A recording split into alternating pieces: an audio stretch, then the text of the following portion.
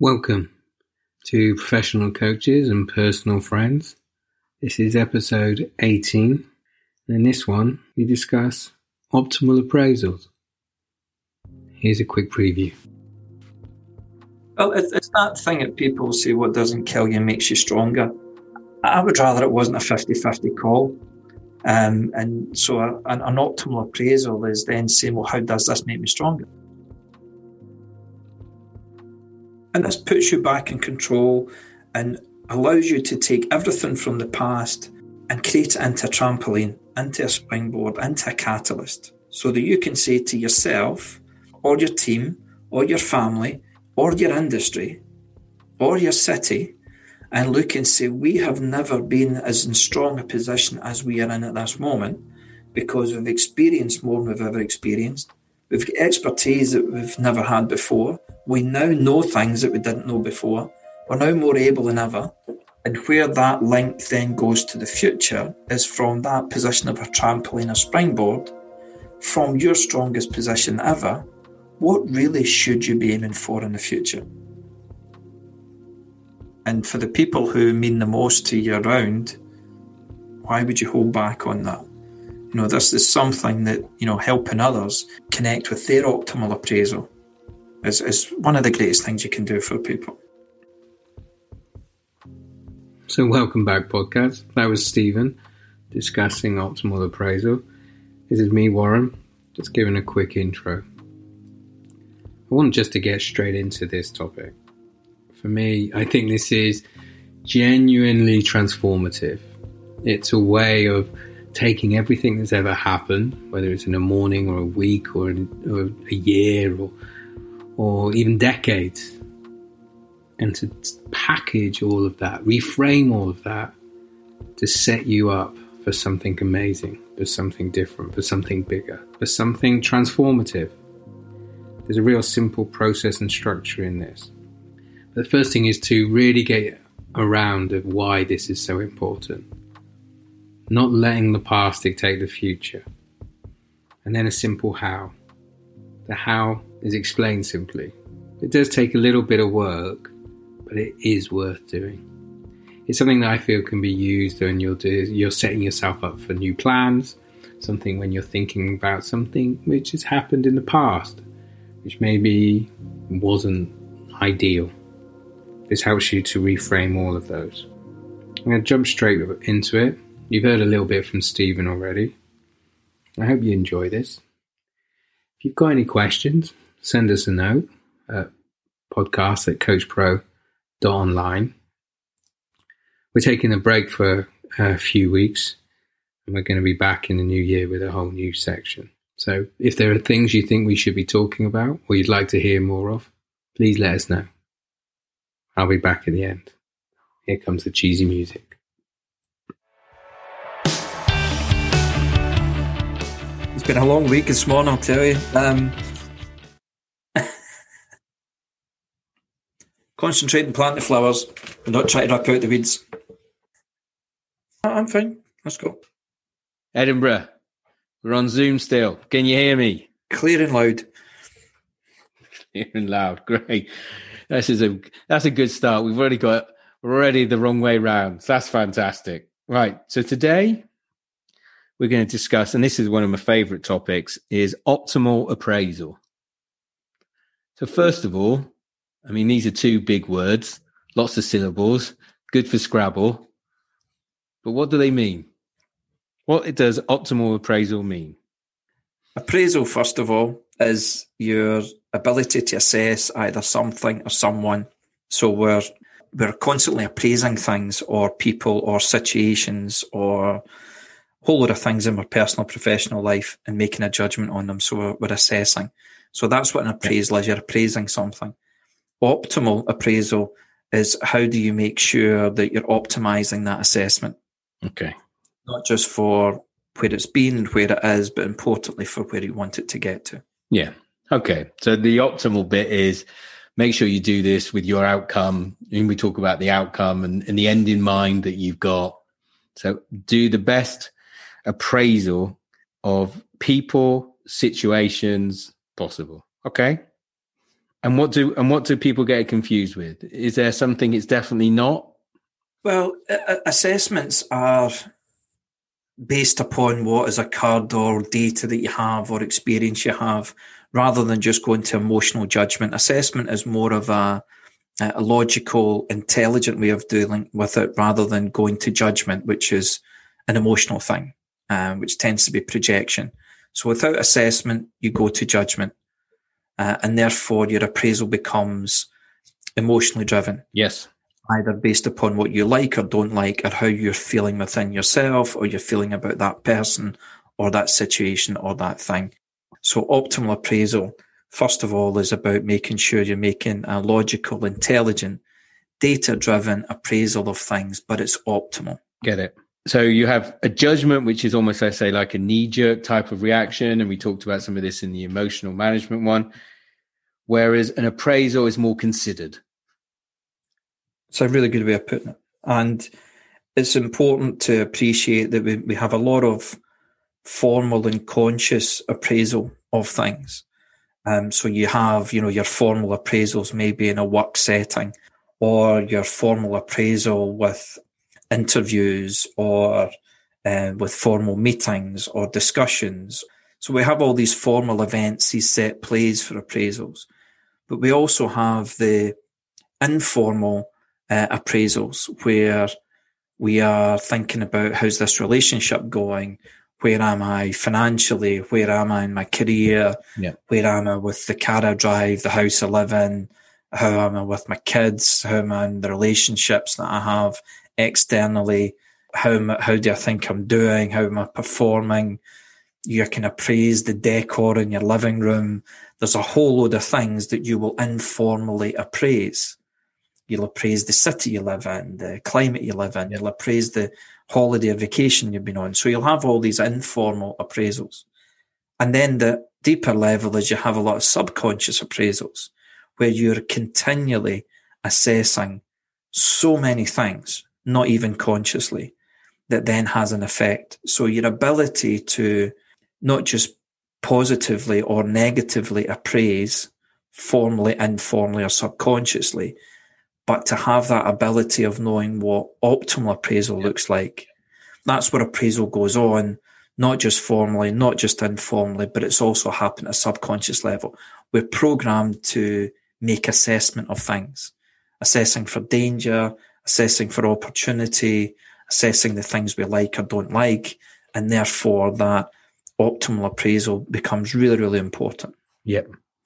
So this is then, you talk about, we do this all the time. So when we think of appraisals, and it is, as I said, it's a big word, it's an unusual word to use. But the fact is then, what you're saying is it isn't a one-off thing. It isn't just this professional appraisal. It's something you're doing all the time. And if you're not optimally appraising, then you may be doing like snap judgments, poor judgments, emotional judgments. So this is a good thing to learn. Basically, this is a good thing to have in your locker.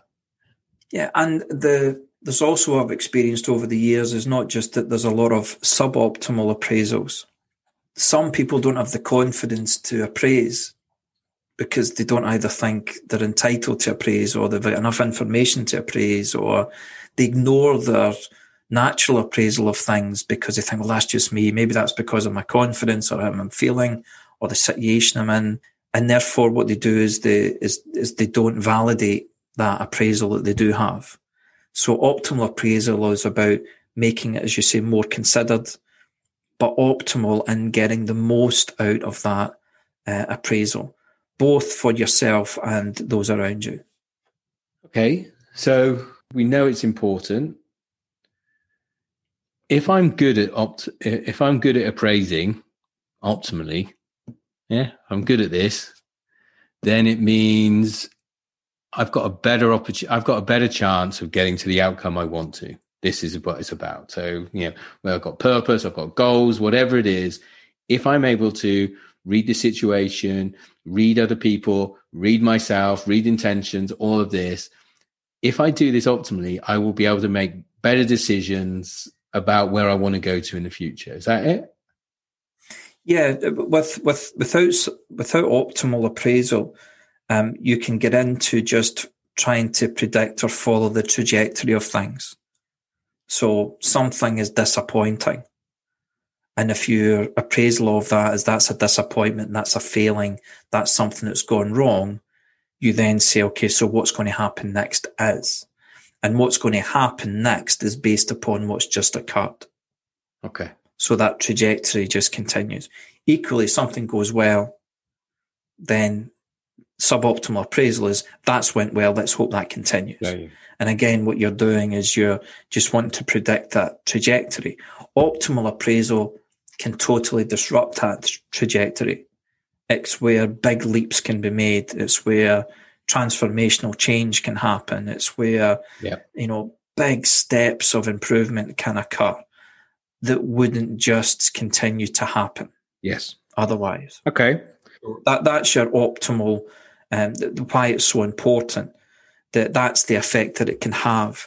What that affects on you is that it can then impact your confidence, your ambition, your self-awareness, your connection with other people, your resilience, all the things we've talked about before, about aiming bigger, having the confidence, setting bigger goals. Optimal appraisal is a great engine to be able to then set those bigger goals, which reinforces your value, your worth, your self-confidence, your ambition, your energy, your resilience. All these things are really important. Great. Conversely, suboptimal appraisal can take you in the opposite direction.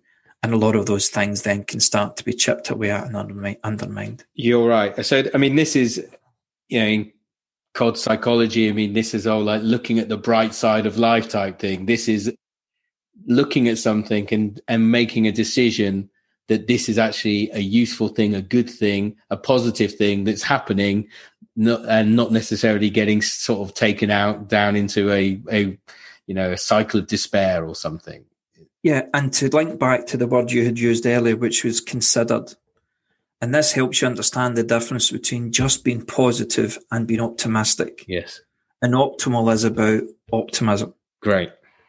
So being positive is not just bad things happening, but let's look on the positive side, which is an emotional thing, but very surface level.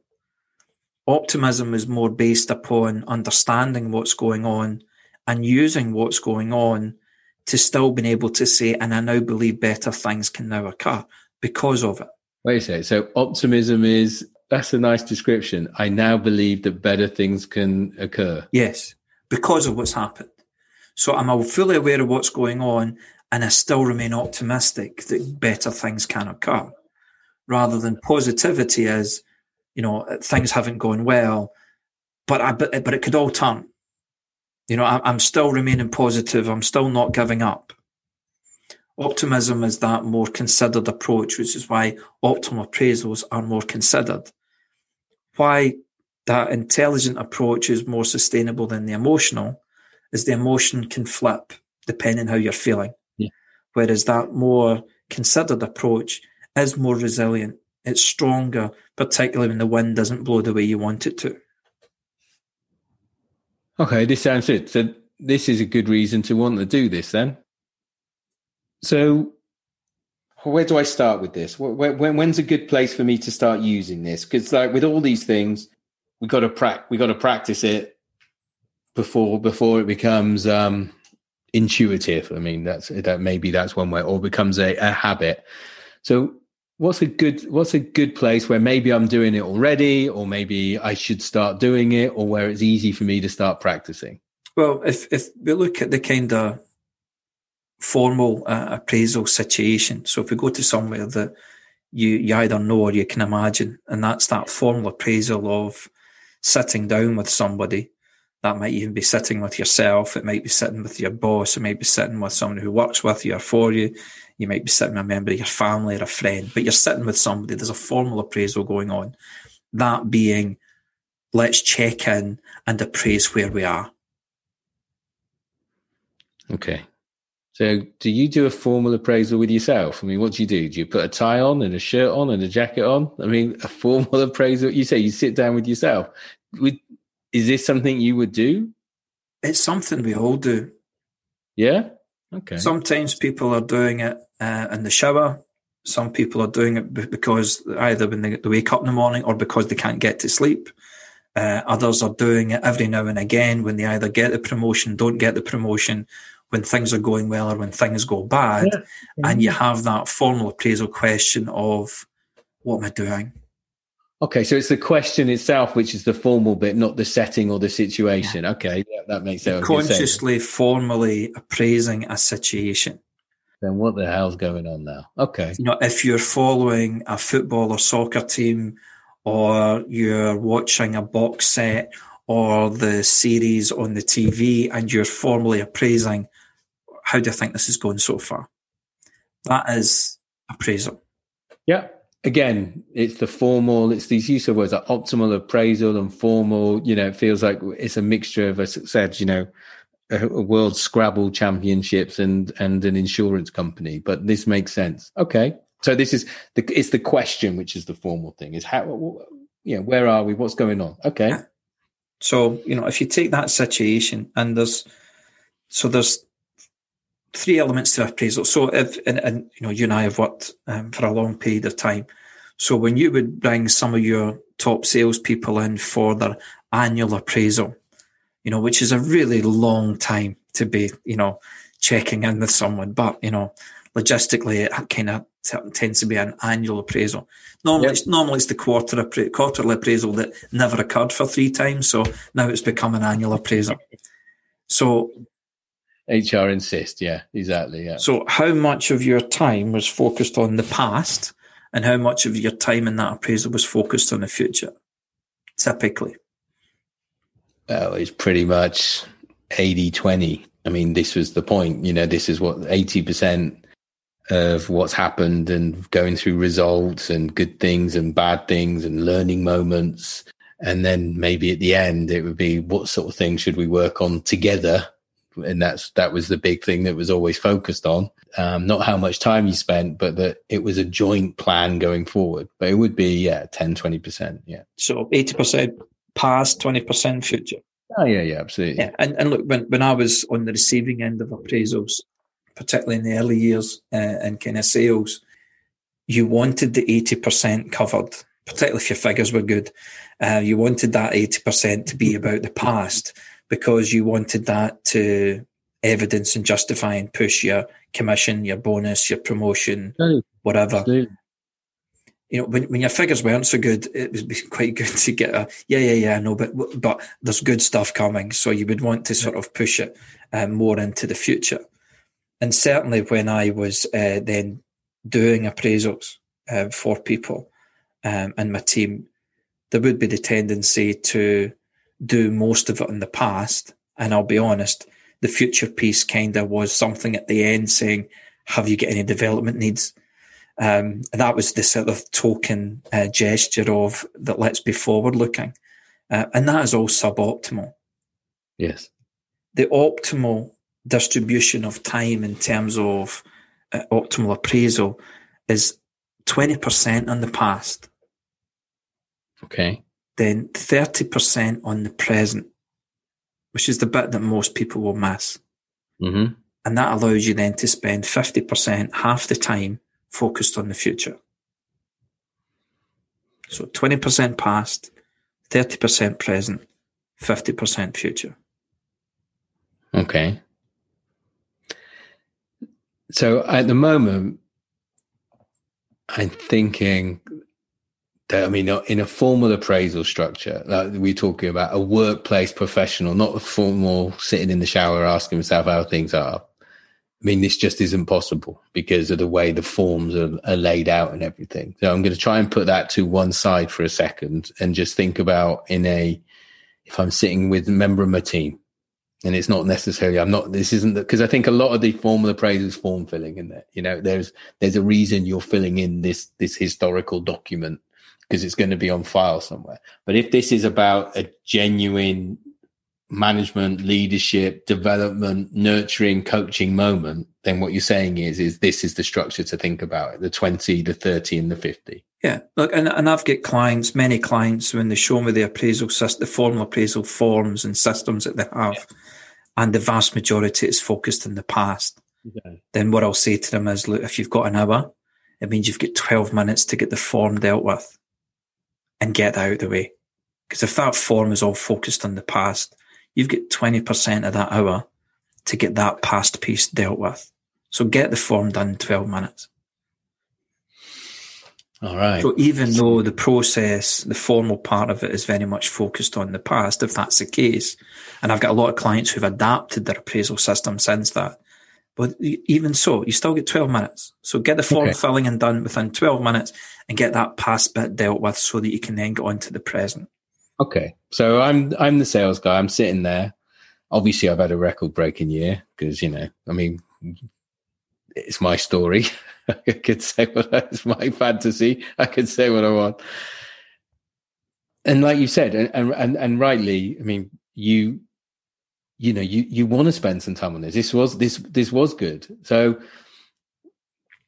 if you're only going to spend 20% of the time on that, what were you going to talk about? What are we talking about for the now then? What's the 30%? Well, first of all, if we confirm what the past is, what the past consists of.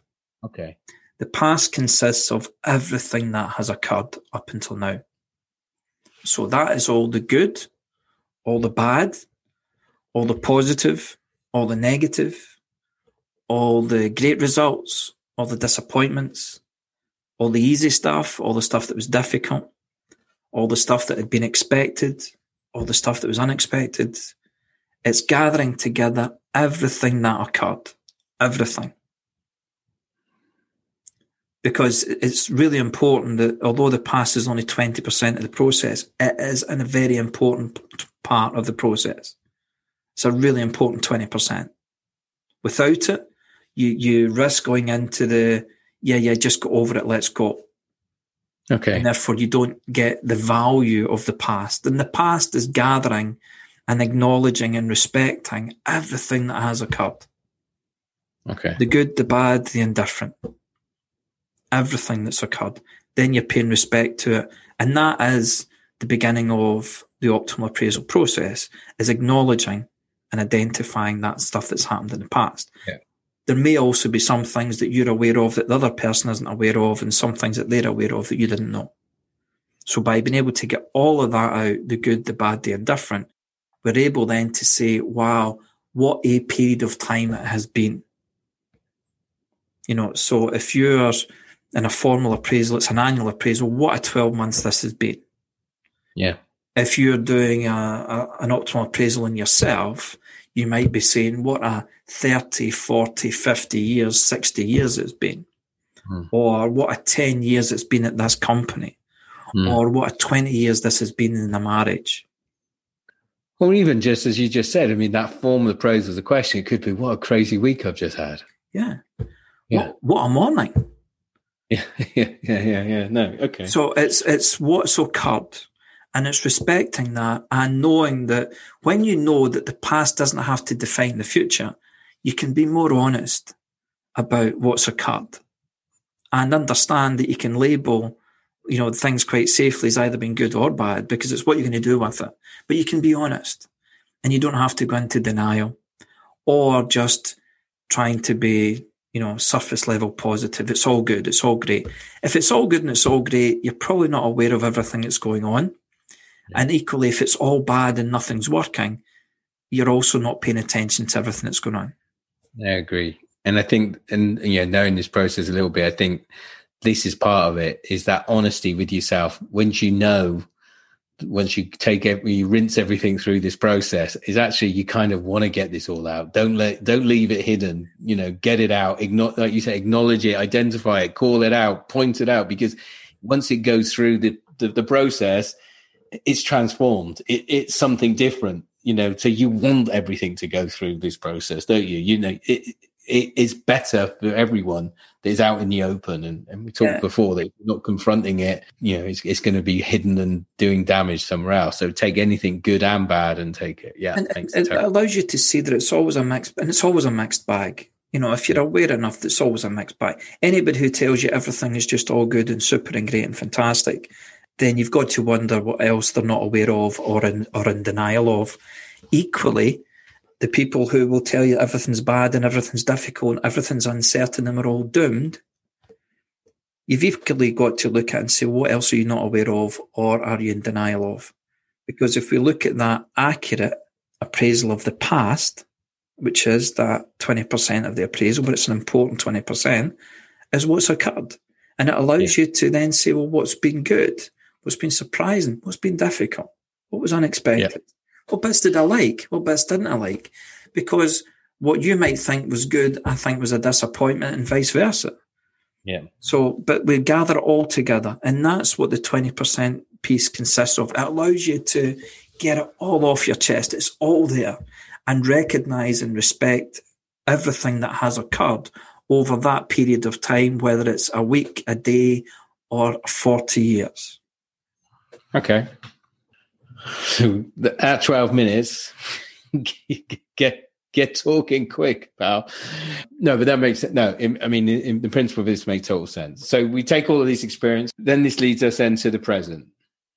Yes, and this is the bit that most people will miss, because most people will go past to future. And because everyone's past, there'll be a mix of things. What it just does is it projects that the future is going to continue to be a mix of things. And more or less that the future is going to be another version of what we've already had in the past.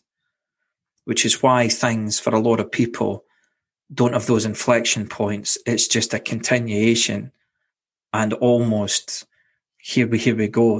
And nothing's going to change. Okay, I see what you mean. So this isn't just then a question of reframing the past so you can change the trajectory of your future. So that's not, you're saying is actually, this is almost, I'm thinking of a railway track. This is actually a stopping point. This isn't about this, you've got a chance to dramatically change the shape of your future from your past if you do this process properly. Yes, otherwise your past is going to determine what your future is going to be. And you can do nothing to change the past. But unfortunately, if you allow the past to dictate your future, it also means that you're stepping back from being able to shape your future because you're allowing your past to do that. And that's why you get repetitive cycles. Yeah. So this isn't just then about making your past feel like it's better because then that changes the trajectory of your future. You're just saying is wherever it's gone, just that's it. Stop. Take a second, because wherever you go next, it doesn't need to be any level of, because you're not changing the path of the past. Wherever the past goes to, but the present then is an important moment where you can really try and change the trajectory. What we do is we suboptimally appraise then the present, and the present becomes like a trampoline or a springboard. Yeah. Or a catalyst for disruption to stop the past then continuing its just straight line to your future, where actually you can jump on that trampoline, you can jump on that springboard, you can create the present as a catalyst for special and spectacular things to be happening. Okay, that sounds good. Okay. So how do I do that then with my present? Well, you've got your past, which is everything that's occurred, good, bad, and different. Yeah. You're then jumping onto the present, and this is where you should spend 30% of your time. So the same amount of time and half again. Yeah. And this is 5 key things that are in your present. Okay. So the 5 key things are your experience. Yeah. Your expertise. Your knowledge. Mm-hmm. Your ability, and qualification. So 5 things: experience, expertise, knowledge, ability, and qualification. Okay, and this is present. So this is in the present. So the question you need to ask yourself on these 5 things is, first of all, what experience do I now have? And this is the past, basically. So based upon all of your past, yeah. What experience have you now gained? Exactly. Okay. What areas of expertise have you now gained because of the past? Okay. What do you now know for certain that you might just have been guessing about before? What do you now know for certain because of the past? Okay. And what are you now able to do because of everything that's occurred in the past? And then the qualification piece is where it all sort of comes together, is how can you now qualify where you are right now as you being in your strongest position ever, based upon you've never had this amount of experience before, you've never had this level of expertise, you've never known more than you now know, and you've never been as able as you are now. Yeah. So how can I then qualify this as being me in my strongest position ever? So this then makes sense. And with what you said about the 20% then is, so you're able to take good, bad, everything and just say, there's certain things, experience I've learned. So I know things now that I will never want to do that way again. So that's knowledge, that's ability, that's that, you know, there's certain things I now know for certain things I can trust that could happen, certain things that I know I can do. So if I take all this out, this is why, and this is the statement, isn't it? I'm in the strongest position ever. And I know that we've done this loads of times before, and I remember that we'll do this after like a really bad year or a bad Q.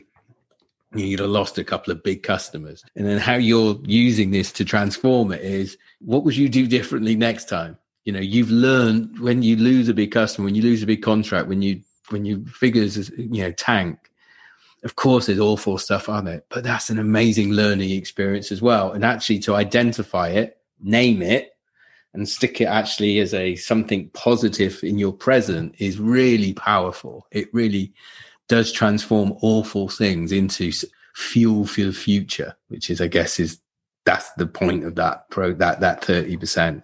It is nuts. I've seen it happen. It makes you feel, it take dismay and misery and actually make it feel like this is really powerful learning. Yeah, well, it's what are you going to do with it? Yeah. And this is using it to go and make something special and spectacular happen that wouldn't have happened otherwise. So all the things we're experiencing, and there's always good and bad, and there's difficult things to get through, but you've now experienced that. What are you going to do with it? Exactly. So you can't change the past. There's 100 fridge magnets will tell us, but what you're going to do with it is the key question. Yeah, and this puts you back in control and allows you to take everything from the past and create it into a trampoline, into a springboard, into a catalyst. Yeah. So that you can say to yourself or your team or your family or your business or your industry or your city and look and say, we have never been as in strong a position as we are in at this moment because we've experienced more than we've ever experienced. We've got expertise that we've never had before. We now know things that we didn't know before. We're now more able than ever. So why is this the strongest position that we've ever been in? Yes. And where that link then goes to the future is from that position of a trampoline, a springboard, from your strongest position ever, what really should you be aiming for in the future? Yes. From your strongest position ever. I mean, that's such a great way of looking at it, isn't it? Everything. And even time. I mean, I know this is one of the things you say, how many people are in the company? What have you learned in the last 3 months? You've got 20 years more experience, just like literally everyone's just staying here. I mean, it's a great way of reframing, everything that's happened in the past. So it turns into your strongest position ever. So from your strongest position ever is then where I guess then we're going straight to the 50%. Yeah. So you spend the time, you reframe everything that's ever happened, good, bad, different, positive, into you look at your experience, your expertise, your knowledge, your abilities, and therefore, we're qualified to do so much more than we've ever done before. Then that's why then you say to everyone wants to spend time on the 50%, I guess now then as well. You've created an environment where everyone can't wait to see what they're going to do next. Well, your expectation, the 50%, your ambition in that 50%, your aims for that future. Yeah. Should then be a lot greater, jumping from that springboard of the present, where you're in your strongest position ever, rather than trying to reach for something from the past into the future. You're right. That's why you used in the trampoline then story, or the station is your past isn't determining which way you're going to go. It's not about shifting it 10 degrees or 20 degrees. You can actually go totally and utterly in a different direction because of trampoline or the station. And one of the sort of key things of that is that you might look at something in the past and judge that you should have been further on a certain thing than you are. You know, you should have completed something, or you should have launched something, or you should have achieved something by then. And that's in the past.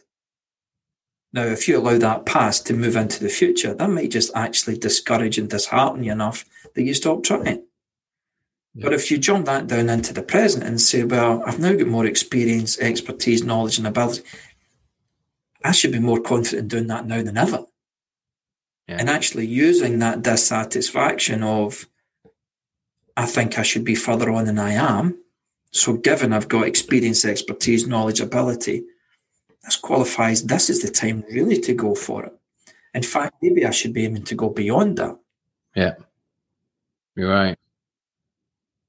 But it allows you to determine how big that future can be, which is then really good for your control, your emotions, your resilience, your self-esteem, your self-confidence, your identity.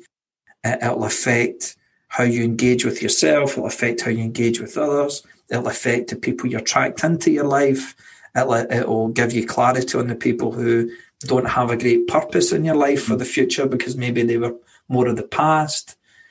There's a whole load of things that change because you have this optimal appraisal of things. This is good. That reframing of everything into, you're converting everything into rocket fuel. I mean, that's it, isn't it? It's great. Okay.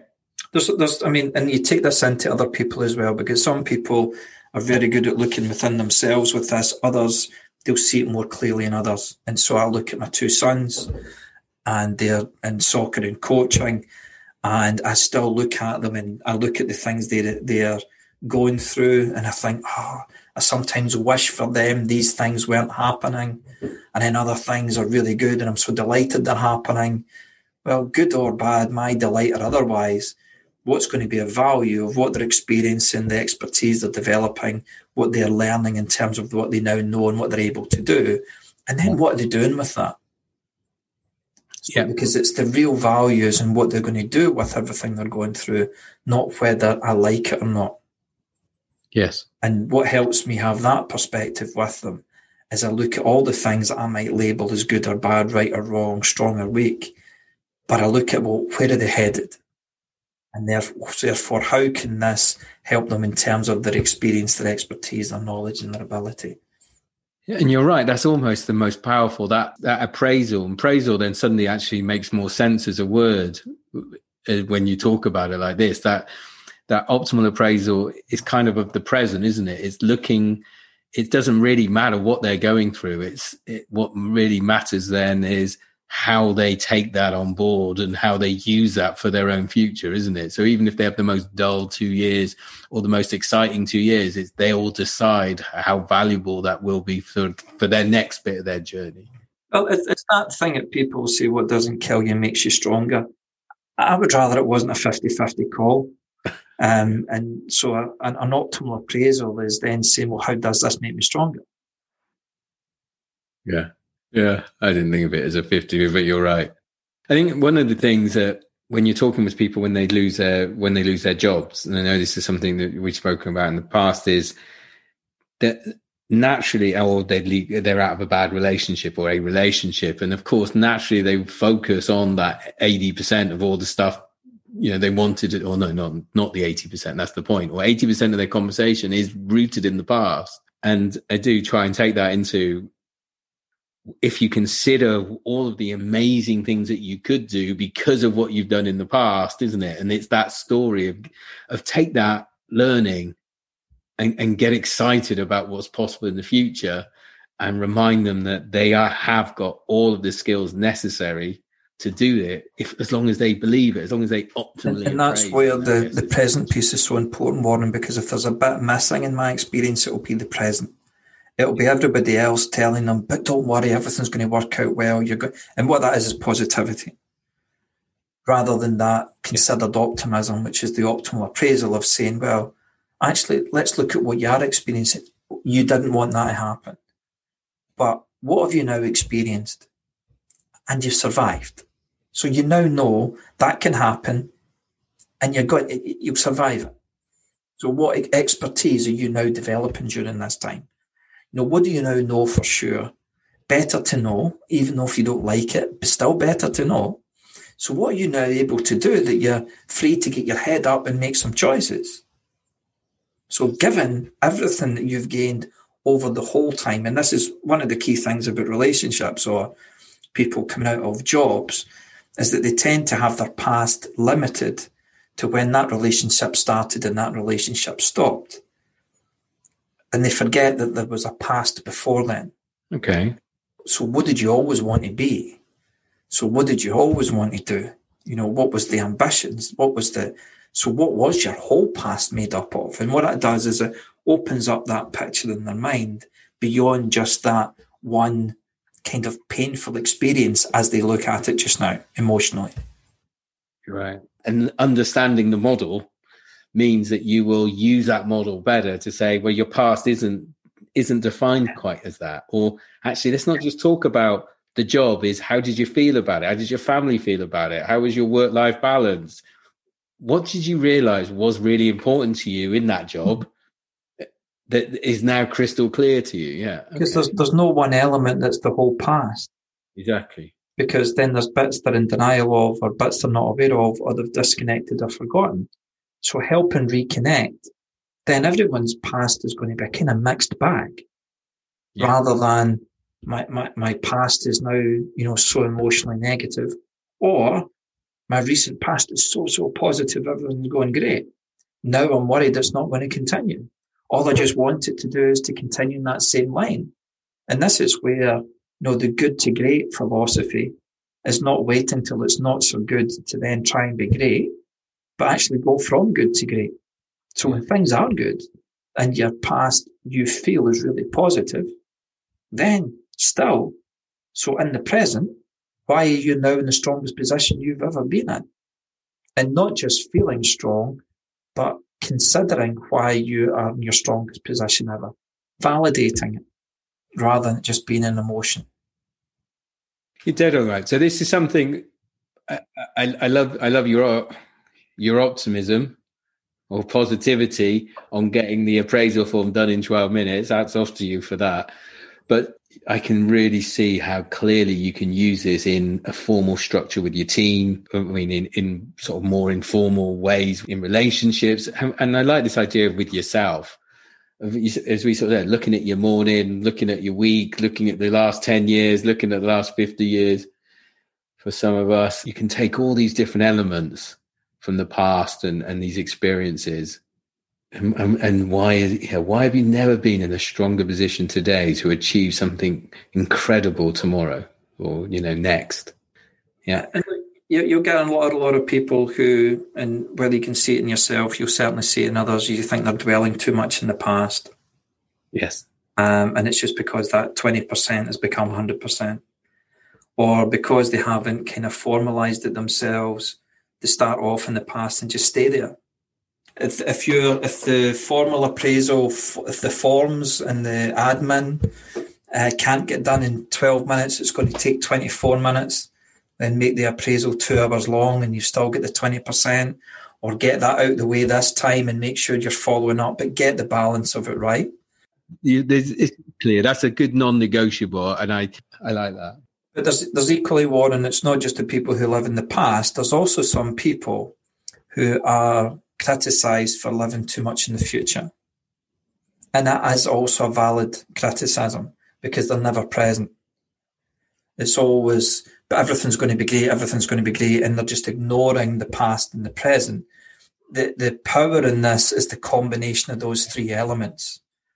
The 20% is valid and important part of the process. The 30% is valid and important part of the process.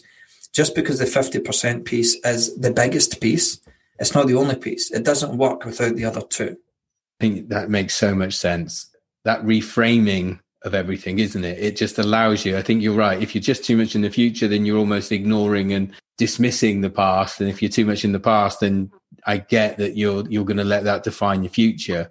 But being present, that present piece, not being present as such, but that present piece as you describe it, that trampoline piece, you're reframing everything. It just allows that future to be something so different and amazing and positive, isn't it? You've given yourself that chance, that opportunity, that the space. And when I deal with some people and if they fall into one of the two extremes, one of the extremes is they will be kind of pessimistic, almost cynical about the future because they are so attached to the past. And because the past is so mixed, then the future is just going to be so mixed. And what they're missing is that present. I then deal with some people at the other extreme who are just super positive. It's all about the future. It's just going to happen. I've dreamt it, so it's going to occur. And as long as I keep sending good energy out to the world, it's going to happen. And what they are doing also is they're wanting to deny the past because they don't want that to affect the future, but they're in denial of it. So they're not actually using the past.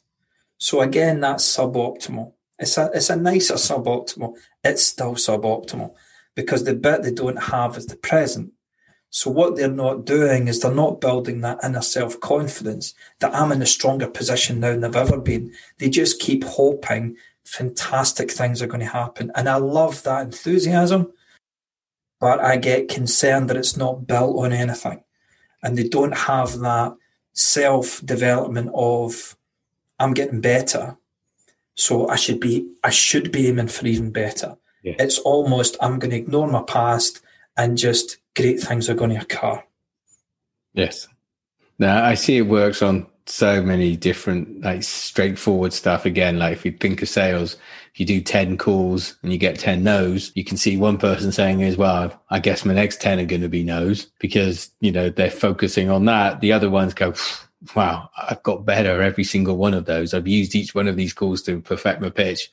I can see, the next 10 are going to be, full of yeses, even at that most basic level to bigger things is that reframing of experiences.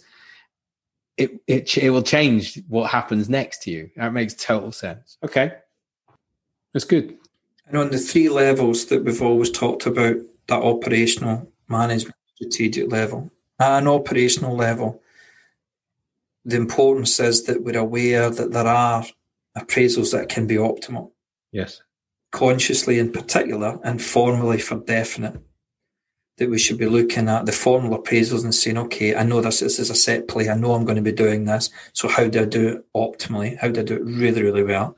Yeah. Then there's the informal stuff, which is just becoming, so at an operational level, making sure we do it right and do it well and know what it looks like. At a management level, it's then starting to manage where more informal appraisal of things. So how am I feeling about my future, my relationships, my finances, my career, my business, my home, the car, all these things, where I am in my life, all those kind of things, is that we manage ourselves to be more optimal in our appraisal of things that is more informal. So not dwelling too much in the past, but not ignoring it either, but making sure that we get that optimal. And strategically, the strategic level of this, which is a very sort of deep thing, we are programmed to constantly appraise and assess what's going on. It's part of our survival mechanism. You're assessing danger and risk and all these kind of things. So we're continually doing it. When you develop the discipline to formally and informally appraise optimally, you start to train your thinking subconsciously as this is your method, this is your process. This is the way you will start to look at and make sense of your world. Yes. So you can start to do that optimally, as opposed to it being sporadic or inconsistent, or worse, skeptical, and even worse, cynical. Okay. But you will start to see the benefit of that subconsciously for all the things that you're continually making assessments and judgments and appraisals of. I like that. So this is it. So you're right. So at different levels then. So if you start doing this consciously on, as you say, on the operational level, great. Eventually this will, a bit like driving, this will become something you will do without even thinking, and but you'll be doing the right thing. So it isn't going to be natural at the start. That's absolutely fine. Start on the operational and then let it deepen to the manager and then the strategic level. Yes. And that management piece is the informal stuff, the stuff that you'll be maybe a little bit more aware. I'm appraising this. And so how do I do it optimally? So that's where your practice really comes in, is to start to develop that as your method. So you'll be more aware of you're appraising the movie that you've just watched that you're talking to someone about, or you're appraising your day, your week, your month, you're appraising your health, your fitness, your diet. You're appraising these things. I start to look at those, and the practice is managing that and discipline to do this more as an optimal thing rather than just a kind of emotional, suboptimal, depends where I am thing. That's good. I mean, we haven't talked about football, so I think we can now talk about football. I mean, this is actually one of the weird things that's happened in the last 5 years is people talk about projects. And actually, just listening to you talking about it, this is how actually when people try to talk about their project, where I am today is setting us up for what we're going to be in the future, and everything that's happened in the past isn't necessarily going to be a linear line. There is reasons this is going, isn't it? They kind of, people talk about their project and the philosophy in a way, they're asking people to reframe what's happened in the past into a different way, which is quite clever, I guess, when in a results business to say this doesn't have to be a linear line. Is that? Yeah, but and a project is something you're wanting to learn and understand because you're testing and all this kind of thing. So that creates more of a sense of a present. And on a fundamental level with people, and I sit down with people and I say, I've never been good at that. And you tell yourself that often enough, you then say, I'm not very good at that. You then start saying, so therefore, I will never be good at that. And that doesn't have to be the case. And, until you've done it the first time, you've never done it. Once you've done it the first time, you've now done it. You now know which bits of it you're not good at. That's the thing. Because you're not going to be awful at all of it. It's, I love that I know for certain thing. It actually adds a different element to me for that piece. The knowledge from before is kind of almost factual, but it's knowing something, a certainty about yourself, about how you feel or want something.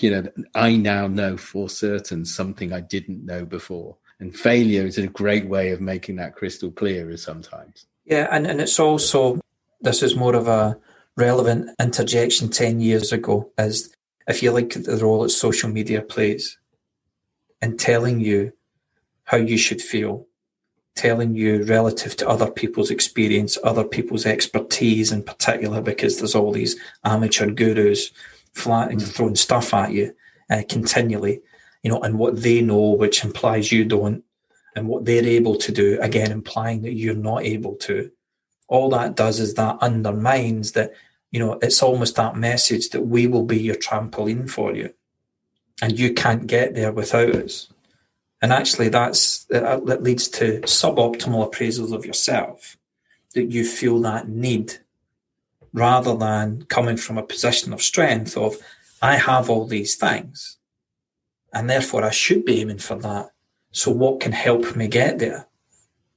So that it's a want rather than a need. It's wanting to add rather than feel it's a lack of something. And this is the difference. You and I have talked a lot about, coaching and self-coaching.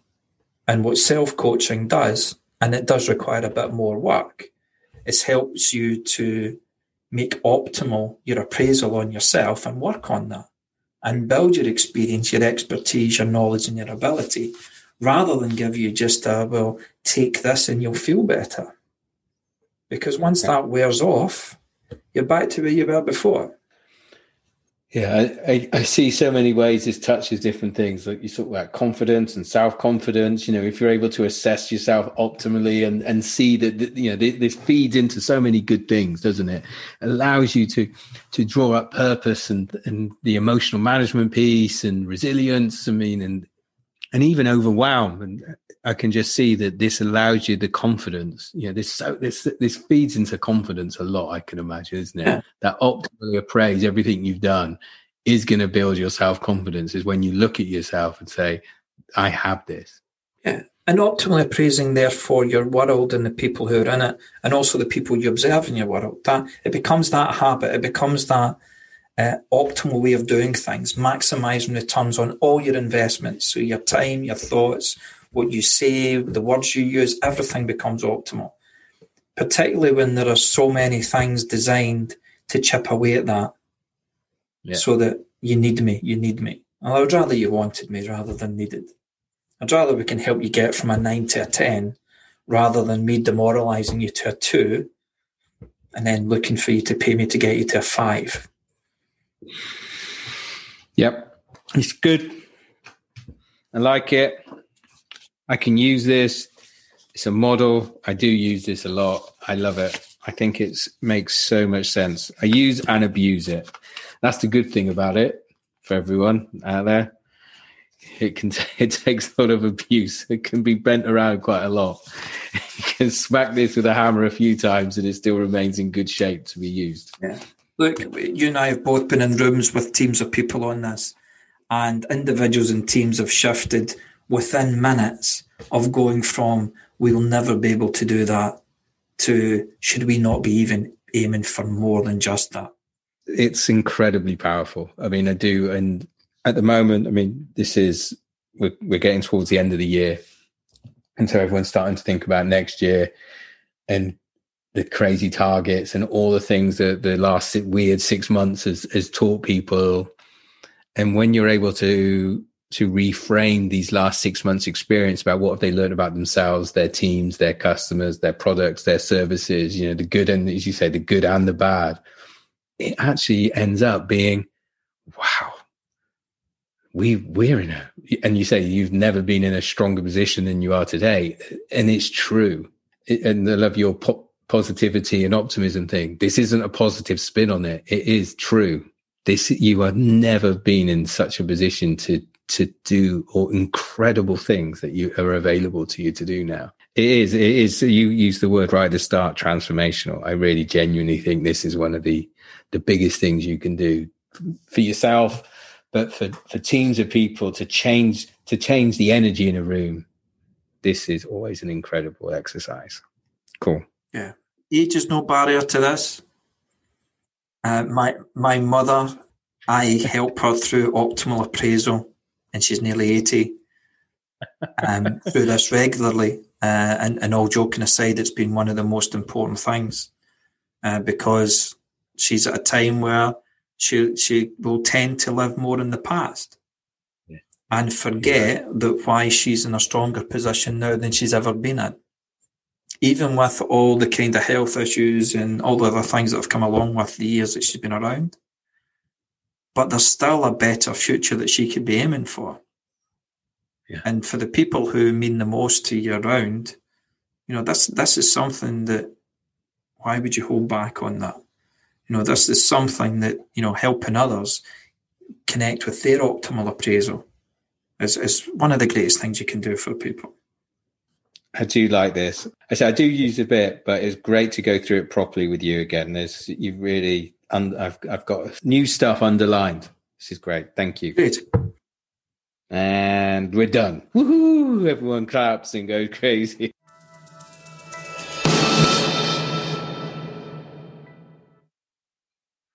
So there we have it.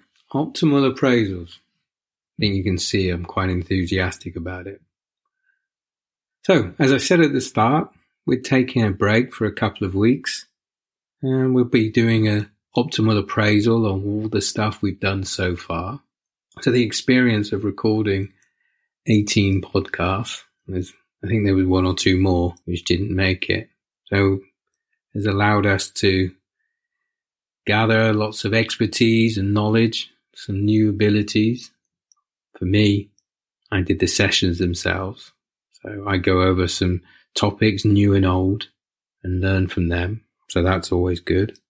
Learn something about podcasting, how they work, how they're set up, how you should market them, how you record them, some basic editing abilities, found out what we like to talk about, what's useful, what's valuable, what can be spoken about.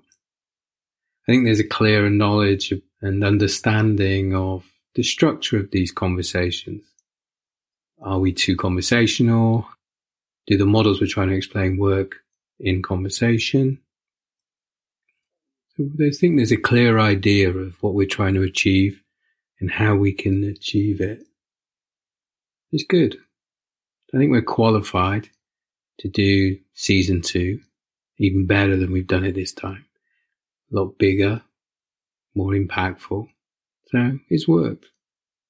But the optimal appraisal hasn't really been done yet, so I'm sure there's going to be lots more layers. But you get the idea. You get what I'm trying to do anyway. So there we have it. This has been a roller coaster ride of a few months. I've enjoyed it. I feel I'm smarter. I feel I'm asking better questions of myself and the people I'm working with. Hope you are too. Again, any comments, thoughts? Drop us a note. Please share this with those you think may enjoy it or get some value out of it too. But let us know what you'd like to hear from us in 2021. All the best.